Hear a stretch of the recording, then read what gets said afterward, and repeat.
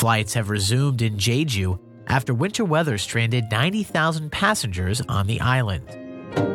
In just the first month of 2016, South Korea's top 10 business groups have already lost 5% of their market value.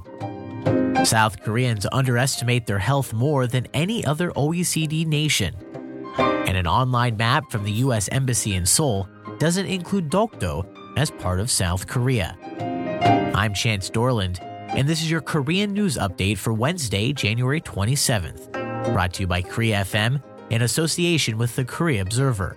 For more news, talk radio, and independent music from the Korean Peninsula, subscribe in the iTunes Store with your favorite Android application or visit koreafm.net.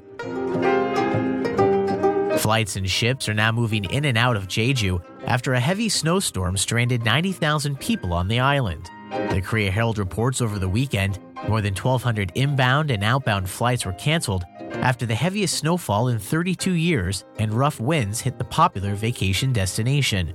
Over the 3-day airport shutdown, passengers voiced frustration with both airport authorities and airlines, with allegations that budget air carriers and even the state-run airport lacked plans for such a large weather delay and instead shifted responsibility to customers. While some stranded travelers received relief packages of food and blankets, a shortage of supplies left many empty-handed.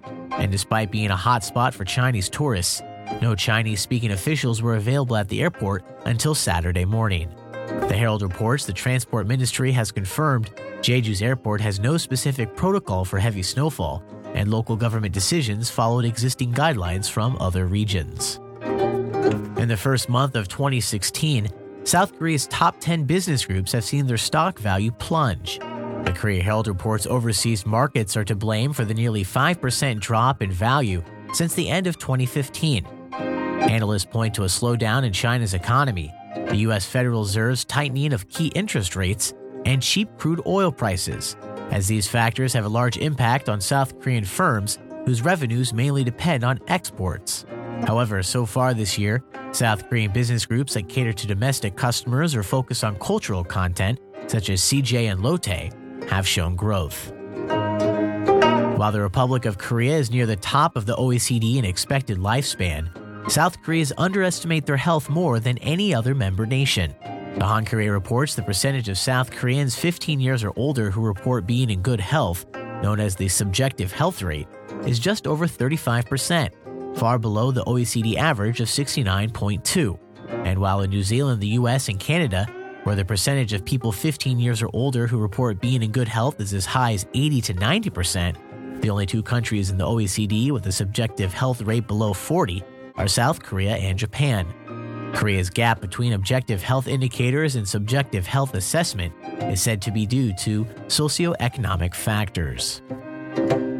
And a map posted on the website of the U.S. Embassy in South Korea does not list Dokdo as part of the ROK, and also describes the body of water between the Korean Peninsula and Japan as the Sea of Japan rather than the East Sea. The Korea Times reports the map titled My Travel Map in Korea is provided by Google and tracks where U.S. Ambassador Mark Lippert has traveled since taking office in October of 2014. Last week, Japan's foreign minister renewed the stance that Takashima, the Japanese term for Dokdo, belongs to Japan and the country will continue to promote its control over the area. Today we'll see a mixture of clouds and sunshine with a high of 2 degrees and a low down to -9. Then for tomorrow, Thursday, a bit warmer, a high of 3 with a mixture of clouds and sun. You can subscribe to the Korean News Update podcast through the iTunes Store or with Android podcasting applications. And for more news, talk radio, and independent music from the Korean Peninsula, visit koreafm.net. I'm Chance Dorland.